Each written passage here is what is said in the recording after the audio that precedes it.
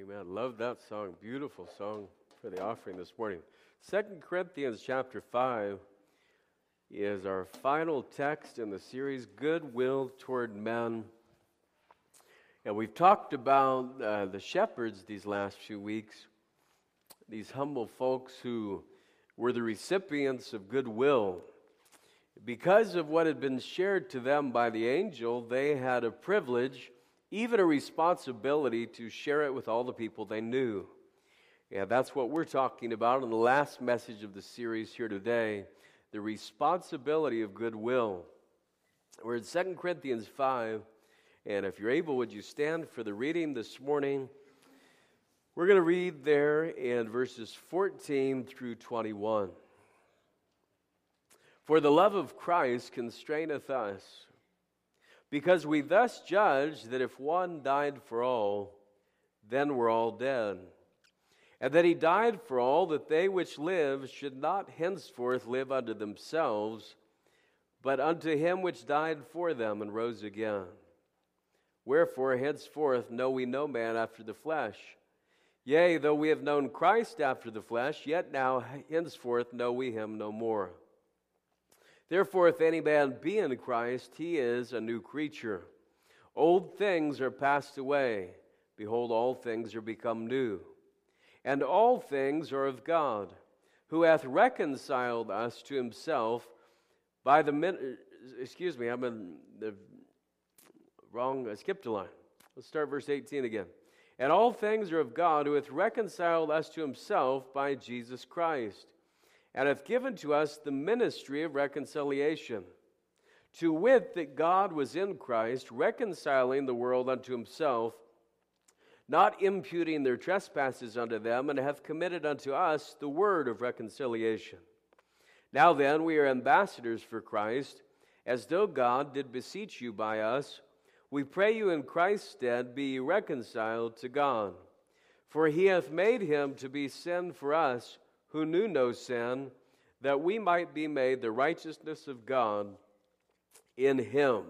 And let's talk about the responsibility of goodwill this morning. Father, would you bless us now during this time together? We thank you for each one who's here. And we know that we've heard of many who are sick today, as well as those affected by the snow. We pray that you would help all those who are having struggles with health to feel better. We pray for the Nelson's new baby boy, that you would be with him, and the NICU this morning there at the hospital, that his breathing would stabilize and that all would be well. We pray for our other expectant mothers here at Centennial and those who are traveling during these holidays. So much for us to pray for and so much for us to be thankful for. And we truly are thankful today for goodwill toward men. Pray that you would bless us now. We ask in your name, amen. Thank you. You may be seated. This chapter is a powerful passage to us, and it really gives us insight into what Christian ministry is. I believe that the Bible teaches that God wants all of his children to be in ministry. And he has designed every believer with a spiritual gift to use in the body of Christ. You have been given spiritual DNA just like you've been given physical DNA. Now, I read the stats on DNA, and it's just incredible that inside one tiny little DNA strand that you can't even see with the naked eye, that there are 3 billion character codes. Isn't that unbelievable? Every cell in your body has that DNA code. So 75 trillion cells in your body each have DNA code, and that strand goes out 3 billion characters. If you could read it, and you read one character every second, and you didn't stop to eat or drink or anything else, and you knew how to read those characters, it would take you 39 years just to read one strand of your own DNA. God made you that way. Now, a God who could make you that way, that complex physically, has also given you a spiritual DNA to be able to interact with certain people who have the same likes and dislikes and tastes and emotions that you have, people who have shared experiences with you, even people who have the same sports team t-shirt on as you. For some reason, they like the Miami Dolphins, and you did too. You're the only two people in the United States, and you happen to run into each other, right? And so we all have this physical DNA, but we also have spiritual DNA that God has given us to be who He wants us to be. And God has a plan for us, each of us, to spread goodwill to those closest to us, those that we barely know, and those that will have an intersection with our life in days to come. Today we're going to talk about the special ministry that has been expressly delivered by God to each of us. Because we're recipients of God's goodwill toward men, we have the awesome privilege and therefore responsibility of passing that goodwill on to the people around us every day. We're going to see it in 4 parts. The notes are provided in your bulletin this morning. Let's look, first of all, at the reason we minister. The reason we minister. I want you to look again at verses 14 and 15, because this passage deals with the motive behind our service to the Lord. Look what it says in verse 14. For the love of Christ constraineth us. The love of Christ constraineth us. Verse 15, it says that we should henceforth live not unto themselves, but unto Him which died for them. Love really is the highest motive in the universe. It is the driving force behind our relationships with both men and God.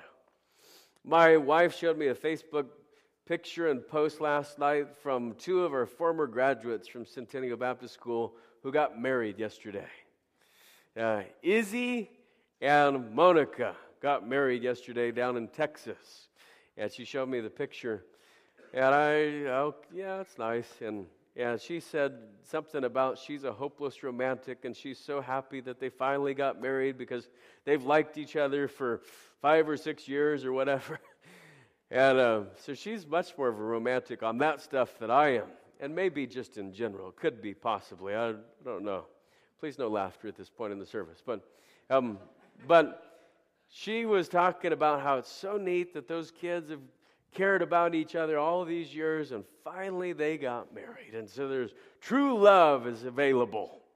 But love is the driving force behind everything we do at the highest motive level. It's what propels our service to the Lord. Instead of living unto ourselves, we live unto the one who gave His life for us. That's what the picture is from verses 14 and 15. They asked some children what love is, and they got some fascinating responses. Here's what Rebecca said. She's age 8. When my grandmother got arthritis, she couldn't bend over and paint her toenails anymore. So my grandfather does it for her all the time, even when his hands got arthritis too. That's love. Well, that's a pretty good definition. Here's another one. When someone loves you, the way they say your name is different. You just know that your name is safe in their mouth. That's what Billy said. He's 4 years old.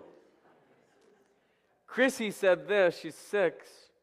Love is when you go out to eat and give somebody most of your French fries without making them give you any of theirs. That's love. That is the love that my daughter Autumn has with me. I take most of her French fries and give none back. Terry said this, age 4. Love is what makes you smile when you're tired. I guess so. Danny had this take on love. He's age 7. Love is when my mommy makes coffee for my daddy, and she takes a sip before giving it to him to make sure the taste is okay. Nika said this, age 6. If you want to learn to love better, you should start with a friend who you hate. Wow. Pretty profound right there. Noel, age 7, said this: love is when you tell a guy you like his shirt, and then he wears it every day. That's love. I mean, that's real love right there. Tommy, age 6, love is like a little old woman and a little old man who are still friends even after they know each other so well. I mean, if you can be friends with somebody that you know really well, that is love. That's true love. Claire, age 6, my mommy loves me more than anybody. You don't see anyone else kissing me to sleep at night. That's what was her take on love. Elaine got this, age 5. Love is when mommy gives daddy the best piece of chicken. Amen. That is love. And I believe in that kind of love. Right? I truly believe in that kind of love. Jessica, age 8. You really shouldn't say I love you unless you mean it. But if you mean it, you should say it a lot because people forget. So that's what she said. And that's their take on love. And you know, kids begin to understand love. I mean, in fact, as parents, one of the best days of your life is when your child, your little boy or your little girl says, I love you. Even though your child probably doesn't even understand what it means yet, the words are so important. And Sophie's starting to say, I love you. I love you, she says. And then she says, chocolate cookie. So she has no idea what love is, but she's learning to say the words, and the words are special, right? And even the feeling or the thought of love is special to us. But when it comes to God's love and our love for God, it really is the highest motive that there is. And I hope you'll consider your motive for serving God with your life this morning. Would we serve God, or do we serve God out of fear, afraid of what will happen if we don't give Him enough of our time or effort? Well, that'd be a horrible reason to serve God. And maybe do we serve God out of a sense of duty, to push through even when we don't feel like it, or to grow our character, or to show our character? Maybe do it out of reward, maybe a pat on the back from somebody who sees you. Or you could be looking ahead to those rewards in heaven. And that's not a horrible motive, but there's nothing that will drive you like love. The love of Christ constrains us. Now, I looked that word up because it's a pretty rare word. And it's the word syneko in Greek. Syneko. S-Y-N is a root or a prefix that means to come together, or to bring together. And we use it in words like synthetic or synthesis, or somebody give me another S-Y-N word. Synergy, yes? Go ahead, I'm listening. So what is it? In sync, the singing group, right? In sync. Yeah, I knew that Sheila would be in sync, right? The little Justin Timberlake and all those guys. Is that the wrong group?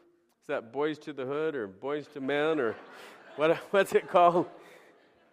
I don't know any of those groups. So all the boy bands.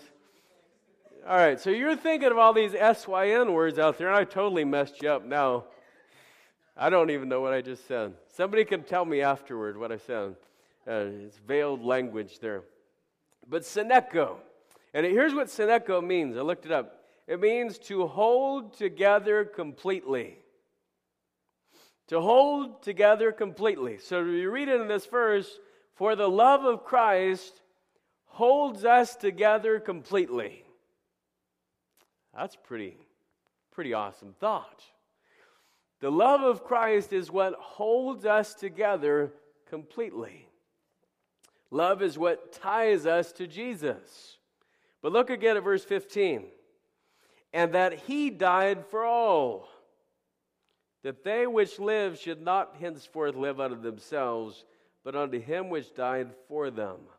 So it's not our love that ties us to Him, it's His love that ties us to Him. It's not dependent on us, it's dependent on Him. He's the one who holds us together through His love.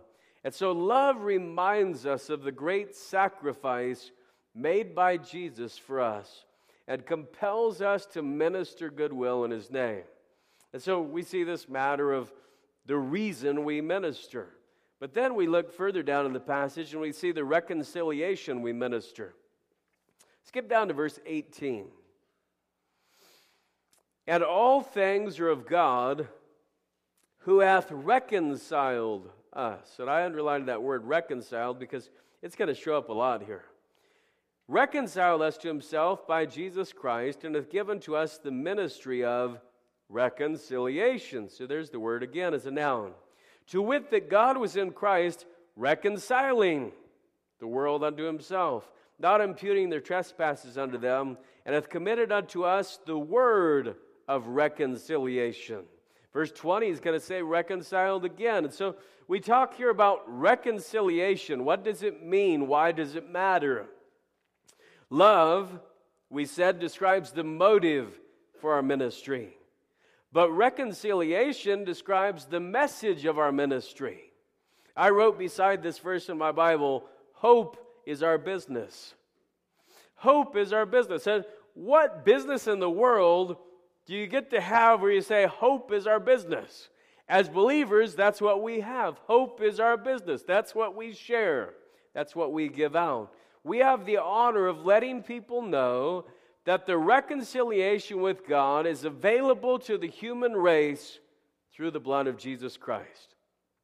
Have you ever gotten your bank statement and discovered that the balance that the bank described is different than the balance in your check register? If that's ever happened, then you know something about the term reconciliation. The error has to be chased down and corrected. It's called reconciliation. Now, most of the time, it seems like the error isn't the bank's fault. But, you know, it could be. Sometimes there's a bank error. In fact, monopoly, bank error in your favor. How much is that worth?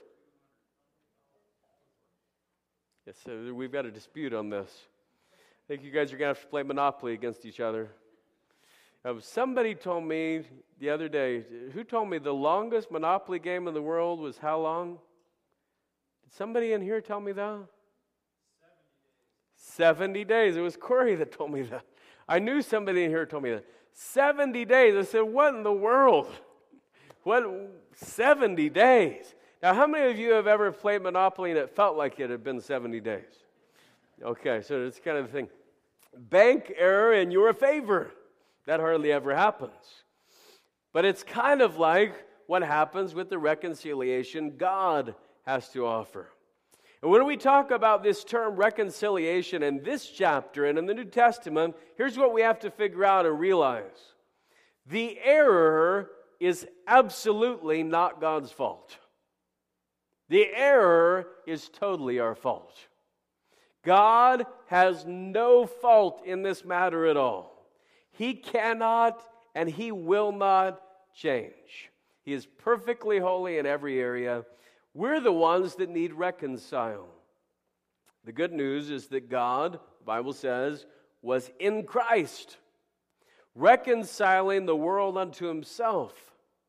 And so God has reconciled us to Himself by Jesus Christ, and now we've been given this incredible ministry of reconciliation. What a terrific ministry. Now, I think that being a bill collector would be a very difficult job. It's one of those jobs that I would think would be hard. And I'm sure that the people who do it struggle with the emotions and the stories that they hear every day. And then maybe they get hardened to it and they become cynical. But how could it not affect you when you hear these stories? And we can tell God the stories of our lives, no matter how horrible they are. You know, it doesn't change the status of our sinfulness. Telling Him our story brings us no closer to reconciliation. There are people all over the world who went to a church or some place, some location this morning to pray. And many of them brought their heart before some deity. But you know, that doesn't change anything. That doesn't reconcile anyone to God. You know, a job I think I'd love to be a reverse bill collector. I think I'd hate to be a bill collector, but I think I would love to be a reverse bill collector. And this is where you get to call people up and say, hey, I'm calling up from your credit card company this morning, and you are Mr. So-and-so, and your account ends in these 4 digits. And you know that massive bill you owe from buying too many Christmas presents? Well, it's been paid. The account is reconciled if you will just accept these terms. Now, that would be a cool job, wouldn't it?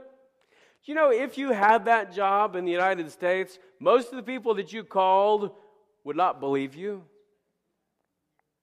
They would think that you're tricking them, or that there's some type of hidden language that makes it where you're going to owe it next month. Right? They want to read the fine print on this. You know, when it comes to this reconciliation that God's given, there's no fine print. This is the offer. It's right here. God has been reconciled through Jesus, and the terms are available to everybody. And when you think about it, reverse bill collector is the job we've been given as God's children. We get to tell the world that they don't have to pay for their sins. Jesus came to reconcile us back to God, and all we have to do is accept the terms. And so that's the reconciliation we minister. But then there's the representation we minister. And this is in verse number 20.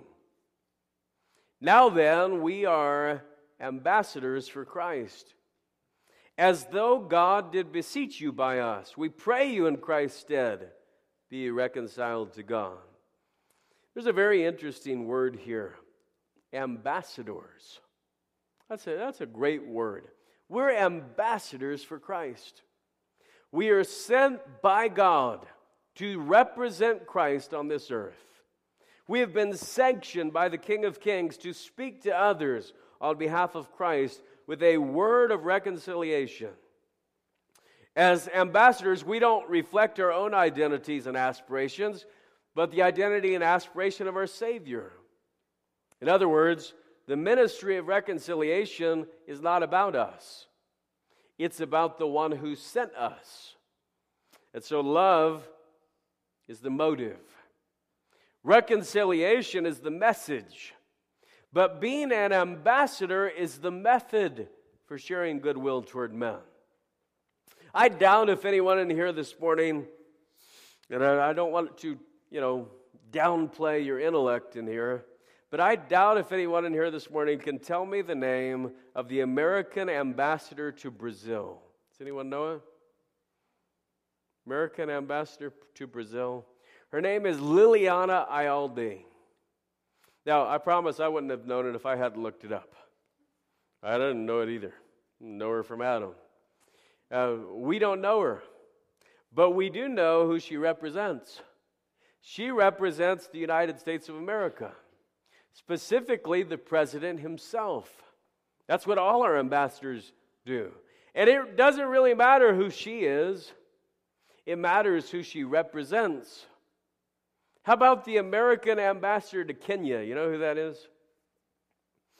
I didn't think so. His name is Robert Godek. I doubt if anybody would have remotely known that. I didn't know it either. He was nominated in 2012 by President Obama in September, confirmed by the Senate, and sworn in by Secretary of State Hillary Clinton in January of 2013. And nobody even knows who he is. It's all about who he represents. You know, the moment you trusted Jesus Christ as your Savior, you were made an ambassador for Christ. You were confirmed, sent, and empowered by the Spirit of God with the most wonderful ministry there could possibly be, showing other people the good news that their debt has been paid. All they have to do is agree to the terms. What are the terms, you ask? Well, it's simple.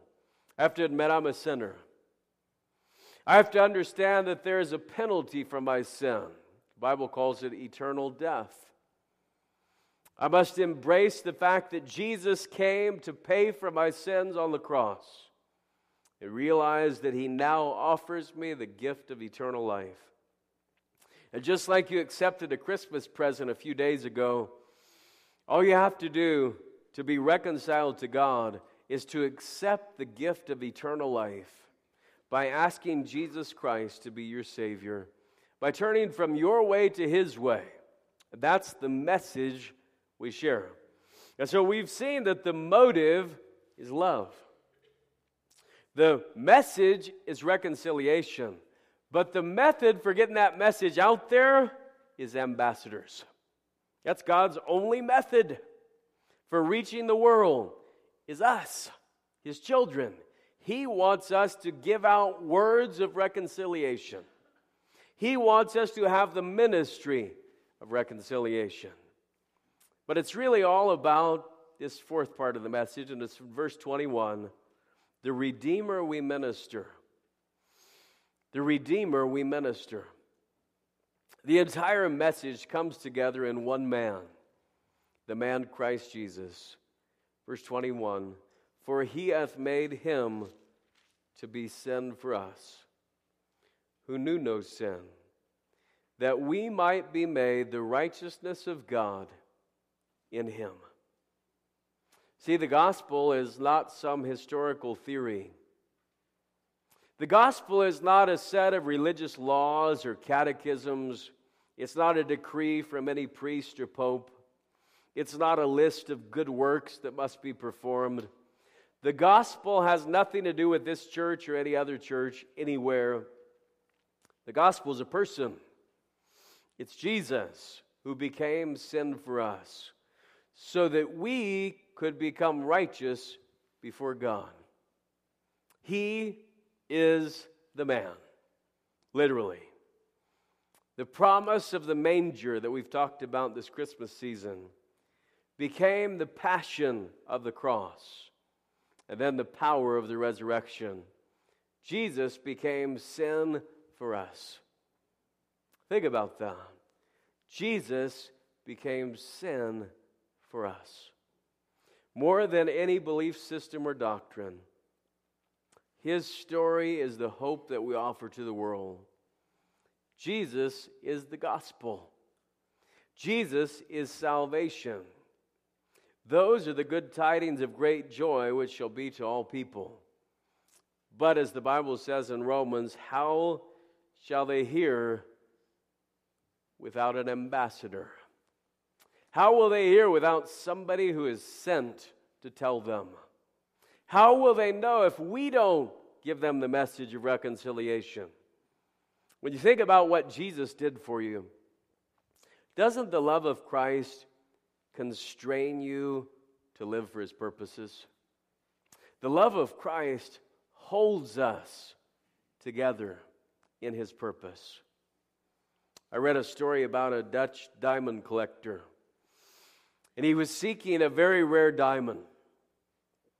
Well, a dealer in New York by the name of Mr. Winston had heard about this diamond dealer, and he contacted him to let him know that he thought that he had the diamond he was looking for. He believed that the one he had was the one that could fit in this collection. And so the diamond collector arrived in New York, and Mr. Winston had his salesman present the diamond. The salesman went out and he described all the technical aspects of the diamond. He described all the minute details and every tiny little scruff and every tiny little nook of the diamond. But within minutes, the diamond collector rose and he got up and said, "I'm not interested. It's not what I'm looking for." And Mr. Winston was watching from a distance, and he hurriedly went over and intercepted the diamond collector as he was walking out, and he said, could I present the diamond myself one more time? And the collector agreed. Well, Mr. Winston pulled out the same diamond, and he started describing his admiration for this particular diamond. And within minutes, they were signing papers, and he purchased the diamond. And as the gentleman was walking out, he said to Mr. Winston, "What just happened? Why was it so easy for me to say no to your salesman a little while ago, while with you I purchased the diamond?" Here's what Mr. Winston said. "That salesman is the best in the business. He knows more about diamonds than anyone, including me. And I pay him a large salary for his knowledge and his expertise and his ability. But I would gladly pay him twice as much if I could put into him something I have which he lacks. You see, he knows diamonds, but I love diamonds." That's the difference with a lot of believers. There are many Christians who know a lot about the Bible. There are many Christians who know a lot about God.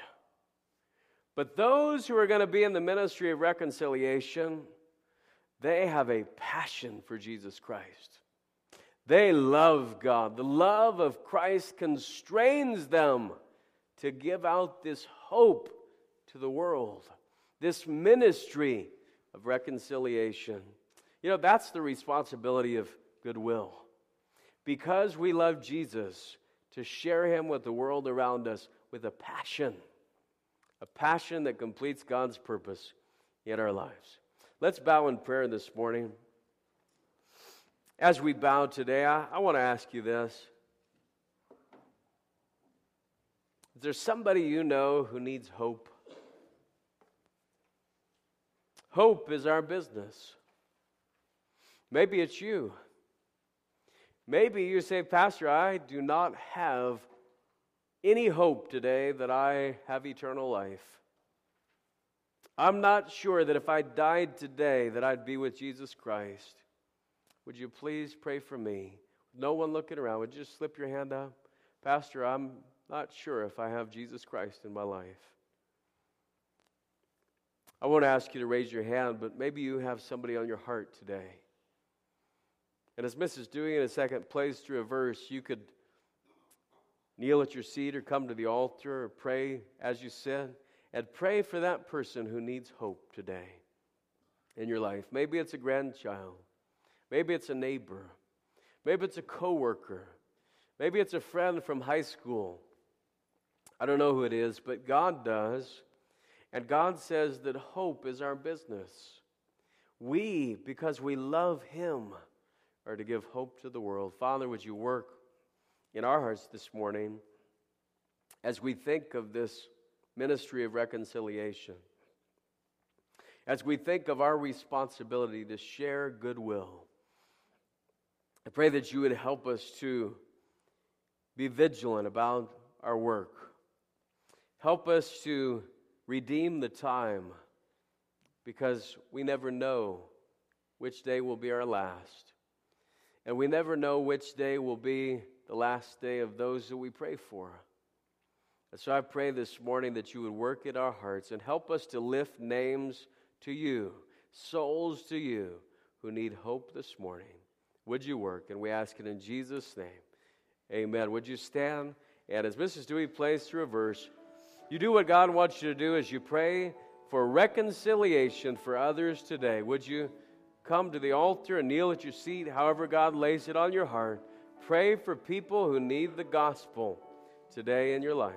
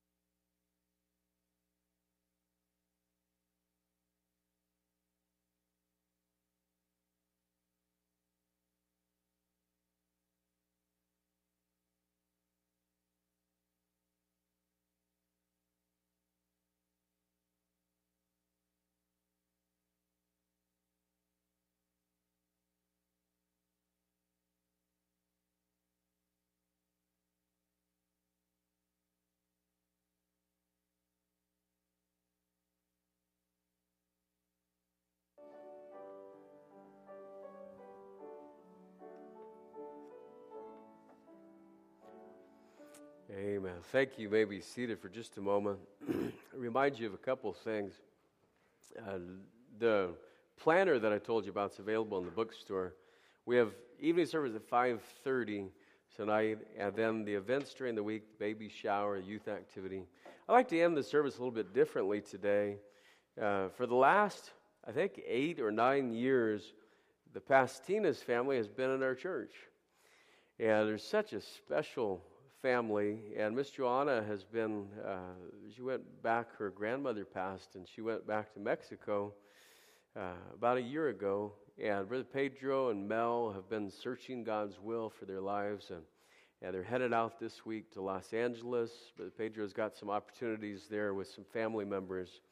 And what I like to do is for all who would like to today, many of you know Pedro and you've known Joanna, and I'm going to ask Mel and Pedro to come in the middle, right smack dab in the middle aisle there. Anybody who wants, just get a hand in there, get a hand on each other. Let's get a circle around them. Let's have a commitment prayer for these folks, okay, today. And let's pray for them as they head out, okay? So just right now, anybody who'd like to pray with them, just gather right around and squeeze in, and let's be a family here today. I'll come in the back and put my hand on somebody, and we'll all be connected here.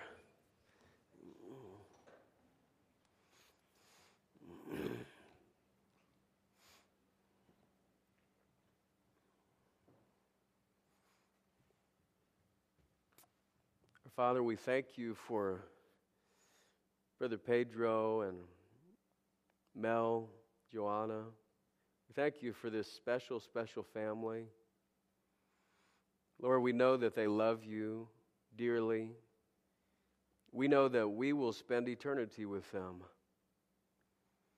And yet today we have mixed emotions because though we wish them well and want the best opportunities for them, we're so sad to see them go. We love them. I pray your hand of protection and provision on Pedro and Mel as they travel. I pray your guidance and providence on Miss Joanna. And Father, we just embrace them with your love today. And we will continue to pray for them and love them no matter where they go, no matter where they are. And so we pray that you would guide them with your blessings now this morning. And as we dismiss, we thank you for who you are. We ask these things in the name of Jesus Christ. Amen. Make sure you give Brother Pedro and Mel a big hug. We'll see you tonight.